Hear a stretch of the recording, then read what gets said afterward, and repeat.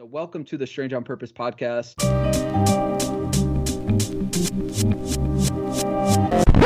Welcome to the Strange on Purpose podcast. I'm Izzy. Let's get rolling.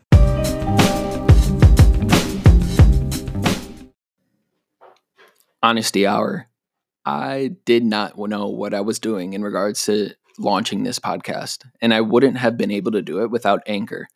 Anchor makes starting a podcast super, super easy and allows you to not only use their platform to distribute the podcast, but you can even go on your phone or computer and record and edit the podcast right on their platform. Best of all, it's totally free. So if you're interested in starting a podcast, download the Anchor app or go to anchor.fm to get started today. I'm super excited to be joined by Marina Sky today. She is doing such dope stuff, and every time I check her out on Instagram or her website or anything like that, it seems like she's doing something new and something exciting and something dope. We were introduced by our good friend Shanita, who will be a future guest of this podcast, but super excited to have you on today. Thanks for joining me. Hey, hi everybody. Thank you so much for having me, Izzy. I'm so excited to be here. So for the people who don't know who you are, you want to give a little bit of an intro? Oh man. Okay. So I like to call myself a mood magician. So I'm basically a set designer, a creative director, and an art director. I build sets for music videos, photo shoots, TV shows, experiential events, and concerts. So I did the set design for the Trap Music Museum in Atlanta, Georgia. I'm the art director and set designer for an artist named Jadena, who is under Janelle Monáe's Wonderland Records and Epic. Creative. I'm just an all-around creative. I love that. That's the best way to put it. Yeah. Was this a dream of yours growing up? Like, where did this come from? Did this kind of evolve into what you're doing today, or has this been a dream altogether? It definitely has been an evolution. I have always been creative. Creativity runs very deep in my family. My mom is a painter and a baker. My grandmother is a seamstress. I have generally just like a very hippie, creative Creole family. So I've always been creative. I used to make my own clothes in high school and crazy stuff. But I didn't know that was going to turn into set design. I didn't even know what set design was as a kid. So it's definitely been an evolution of like figuring out what types of creativity kind of lay in the world and kind of finding my fit. For those people that are listening right now that don't know what they want to do just yet, what's an easy way to describe what set design is? So set design is, to make a long story short, the concept of creating visual experiences or recreating um, visual experiences for people on a show, on a movie, for a Broadway play, anything that relates to entertainment and some type of reenactment. Set design helps create the scene, paint the picture for that. What do you want to learn next? Like, what do you really want to get into next? So that is a loaded question.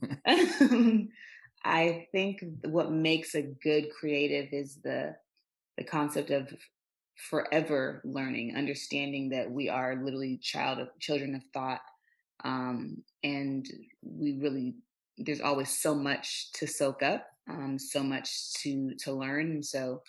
But specifically in the creative world, I really want to get into high-end fashion shows.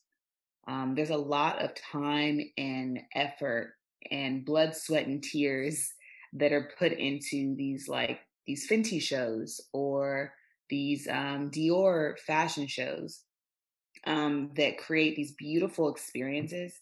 And that's something I have not done yet. So I'm interested in kind of playing in that world. So that's one thing. And then I want to get more into live show. So I did the set design for Jadena's tour in 2000, well, obviously pre-COVID, so Mhm. 2018, 19. And that kind of opened up this like live show world to me. Before that, I'd never done anything for tour. Um, but there is so much that goes into an experience created for a tour. So like, things you don't even pay attention to when you're in the stands, like watching the show, but like an artist has to create a show for one night in Mhm. Phoenix and then break it down after that and take it to another city. And they do that for months. And so it's very important to create these like sets that make sense for travel, but are also still captivating and beautiful to the eye. Mm. And so like collaboration of being practical um, with your team and what your team has to do every night, and then also making these beautiful sets was really cool to me. And so I want to start going back and I want to go back into that world as well. So now that the world is kind of starting to open back up and tours and festivals are, landing their dates and announcing that they're coming back, um, I want to get into that world. Did you go to school for this? Oh my gosh, no. I wish. Oh my gosh, I'll be so much further along. I'm 100% self-taught. I That's actually went to awesome. school. Thank you. It's been a lot of trial and error. Whew. Um, I actually went to school for public relations and Ooh, U.S. history. where'd you go? I went to Clark Atlanta in Atlanta, Okay, Georgia, nice. an amazing HBCU, and yes, I had no idea what set design was. I was a mass media major, and one of the prereqs was taking like theater and some theater classes, but that was basically that was the extent of my set design education when I was in school. All this came post college and Wow. through a lot of free work and trial and error and a lot of free work. All right, let's get into free work really quick Okay. because like free work is a hot subject with It creatives. is. There's a lot of people looking for free work out of creatives, especially new creatives. So Yeah. you doing as much free work as you did, why was that so beneficial at the time? Like at least looking back on it now, in a sense. So for many reasons. One, it really was a humbling experience because at that point, like I had to understand that nobody really needed me really for anything. So the fact that they weren't paying me, like I had to still figure out how I was gonna like pay my bills while still figuring out what avenue of like work I'm trying to be in. So it was just like a very humbling part of my life. So that's like one piece. It was humbling. And basically the story is I was doing marketing for IKEA when I graduated from college. And corporate wasn't necessarily something I didn't want to stay in corporate, but it obviously was paying the bills. And so I was doing corporate for a while, and then my brother was actually shot and killed at Morehouse. Mm, And when that happened, it was really like a catapult for me in my life. And so, people always say, like, when something tragic happens, you have this whole life is too short concept that kind of throws itself at you. But that really did happen to me. Um, and so when he passed away, I was kind of just sitting there like, what am I really going to do? Because this isn't it. I know this is not a passion of mine. What do I want to do with my life? As I was kind of thinking that through, I wrote down a list of things that I knew I was good at. Not necessarily all passions, but things that I could do making money and I wouldn't hate it. mhm. And one of those was fashion. So I started the clothing line. And the clothing line was going very well. I had that for about a year and a half. And then as I was going to my trade shows, I started to realize that I was paying more attention to how I was making my booth look um, to make it stand out from others, as opposed to, paying attention to the clothing I'm supposed to be selling to people. And when that happened, I kind of took a deep dive into what that could be, and it was set design and creative direction. And literally, as soon as that happened, it was like a light bulb went off, and like God was telling me, like, this is what I've been trying to show you this whole time. So from there, I did about a year and a half of free everything. I did not charge at all. And I think I did that because I didn't, because to your point, I didn't go to traditional school for this. I didn't know what the heck I was doing. I was figuring it out as I went. I personally felt like I couldn't charge people for me making mistakes and figuring it out on their dime. Mm. So that was my personal perspective. And then for a long time, honestly, I loved it so much. I felt like I was robbing people if I charged them, which was something that I now talk to creatives about. And at the time I thought I was I was by myself with that. And I know a lot of creatives that have that self doubt Mhm. when they're first starting out and they're trying to figure out like the charging spectrum, how much to charge for their time. That was really, really difficult for me because I had so many. Um, I just had so much self doubt. I Yeah. didn't know what I was doing. I didn't have like a mentor kind of explaining to me the ropes of set design, and so I didn't feel like um, I could I should charge people for me figuring it out on their project. So I did free stuff for a while, but every project I made sure was a step above the last.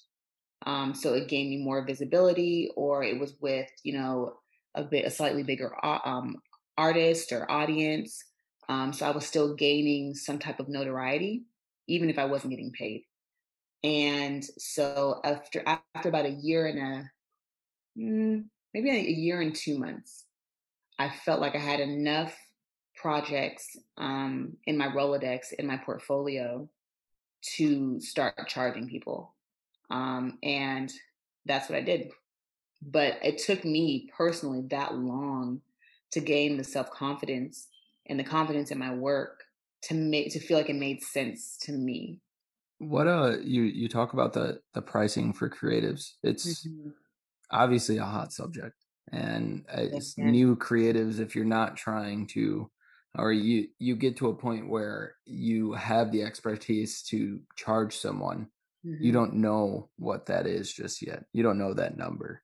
So if you can, what's that advice that you give to creatives about pricing themselves?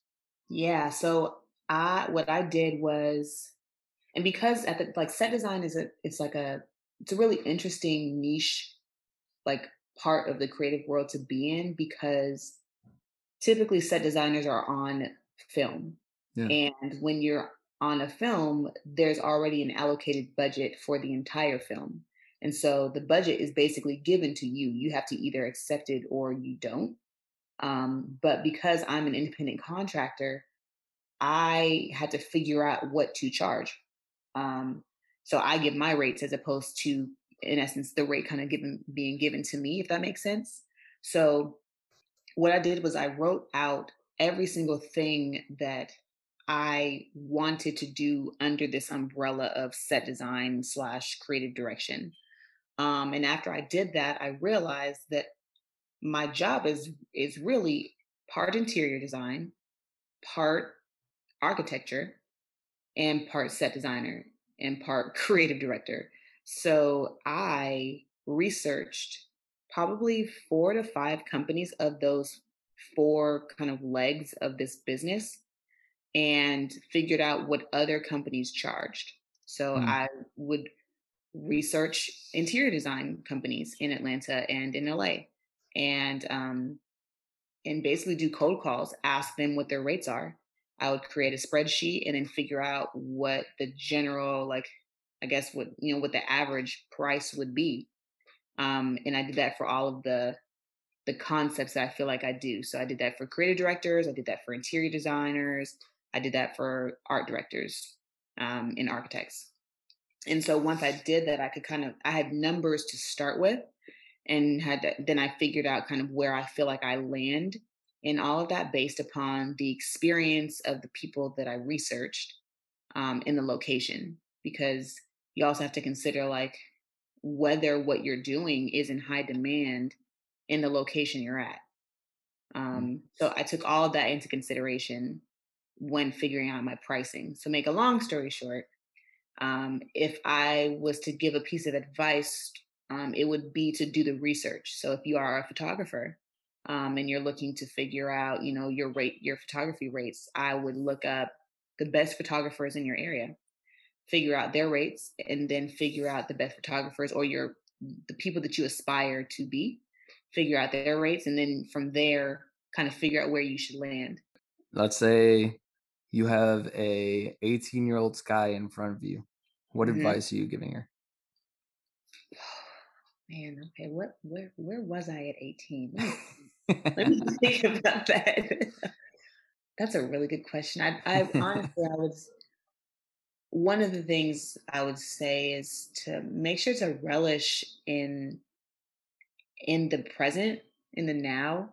Because like kind of looking back, I realized that I'm like always thinking about what's next, the next step, the next process, the next Mm. project, whatever, the next something. And I think with me thinking that way, I might have missed some really cool moments that I was a part of because I was thinking about what was happening next. So I would tell myself to just take a second to be present, because you only have that second for that second, and then it's gone. What makes you strange on purpose? Ooh, I love that. I I have always and my mom says this too, we talk about it all the time. I've always been different. And I take that a step further and say strange, because there are just like these like idiosyncrasies about me that I thought were normal. And then I have conversations with the other people and they're like, yeah, that's kind of weird. But we still love you. So it's fine. But not everyone thinks that way. The way that my mind works about creating things makes me strange, and the fact that that helps me be just like super creative has made me comfortable enough that it is now on purpose. So if somebody's listening, wants to get involved in your work, Sky, or really wants to get involved or reach out to you for maybe a little bit more advice or anything like that, how can people get in touch? How can people follow along in your journey? So all of my everythings are basically the same. So Set by Sky. If you want to look at my work, or reach out via email, setbysky.com is my website. Setbysky at Gmail is my email address. And then if you just want to catch what I'm doing on socials, my Instagram handle is also surprise Set by Sky with an Well, I appreciate you jumping on the Strange on Purpose podcast, and I Thank you look for forward to having me. meeting So much hopefully fun. very soon. Definitely.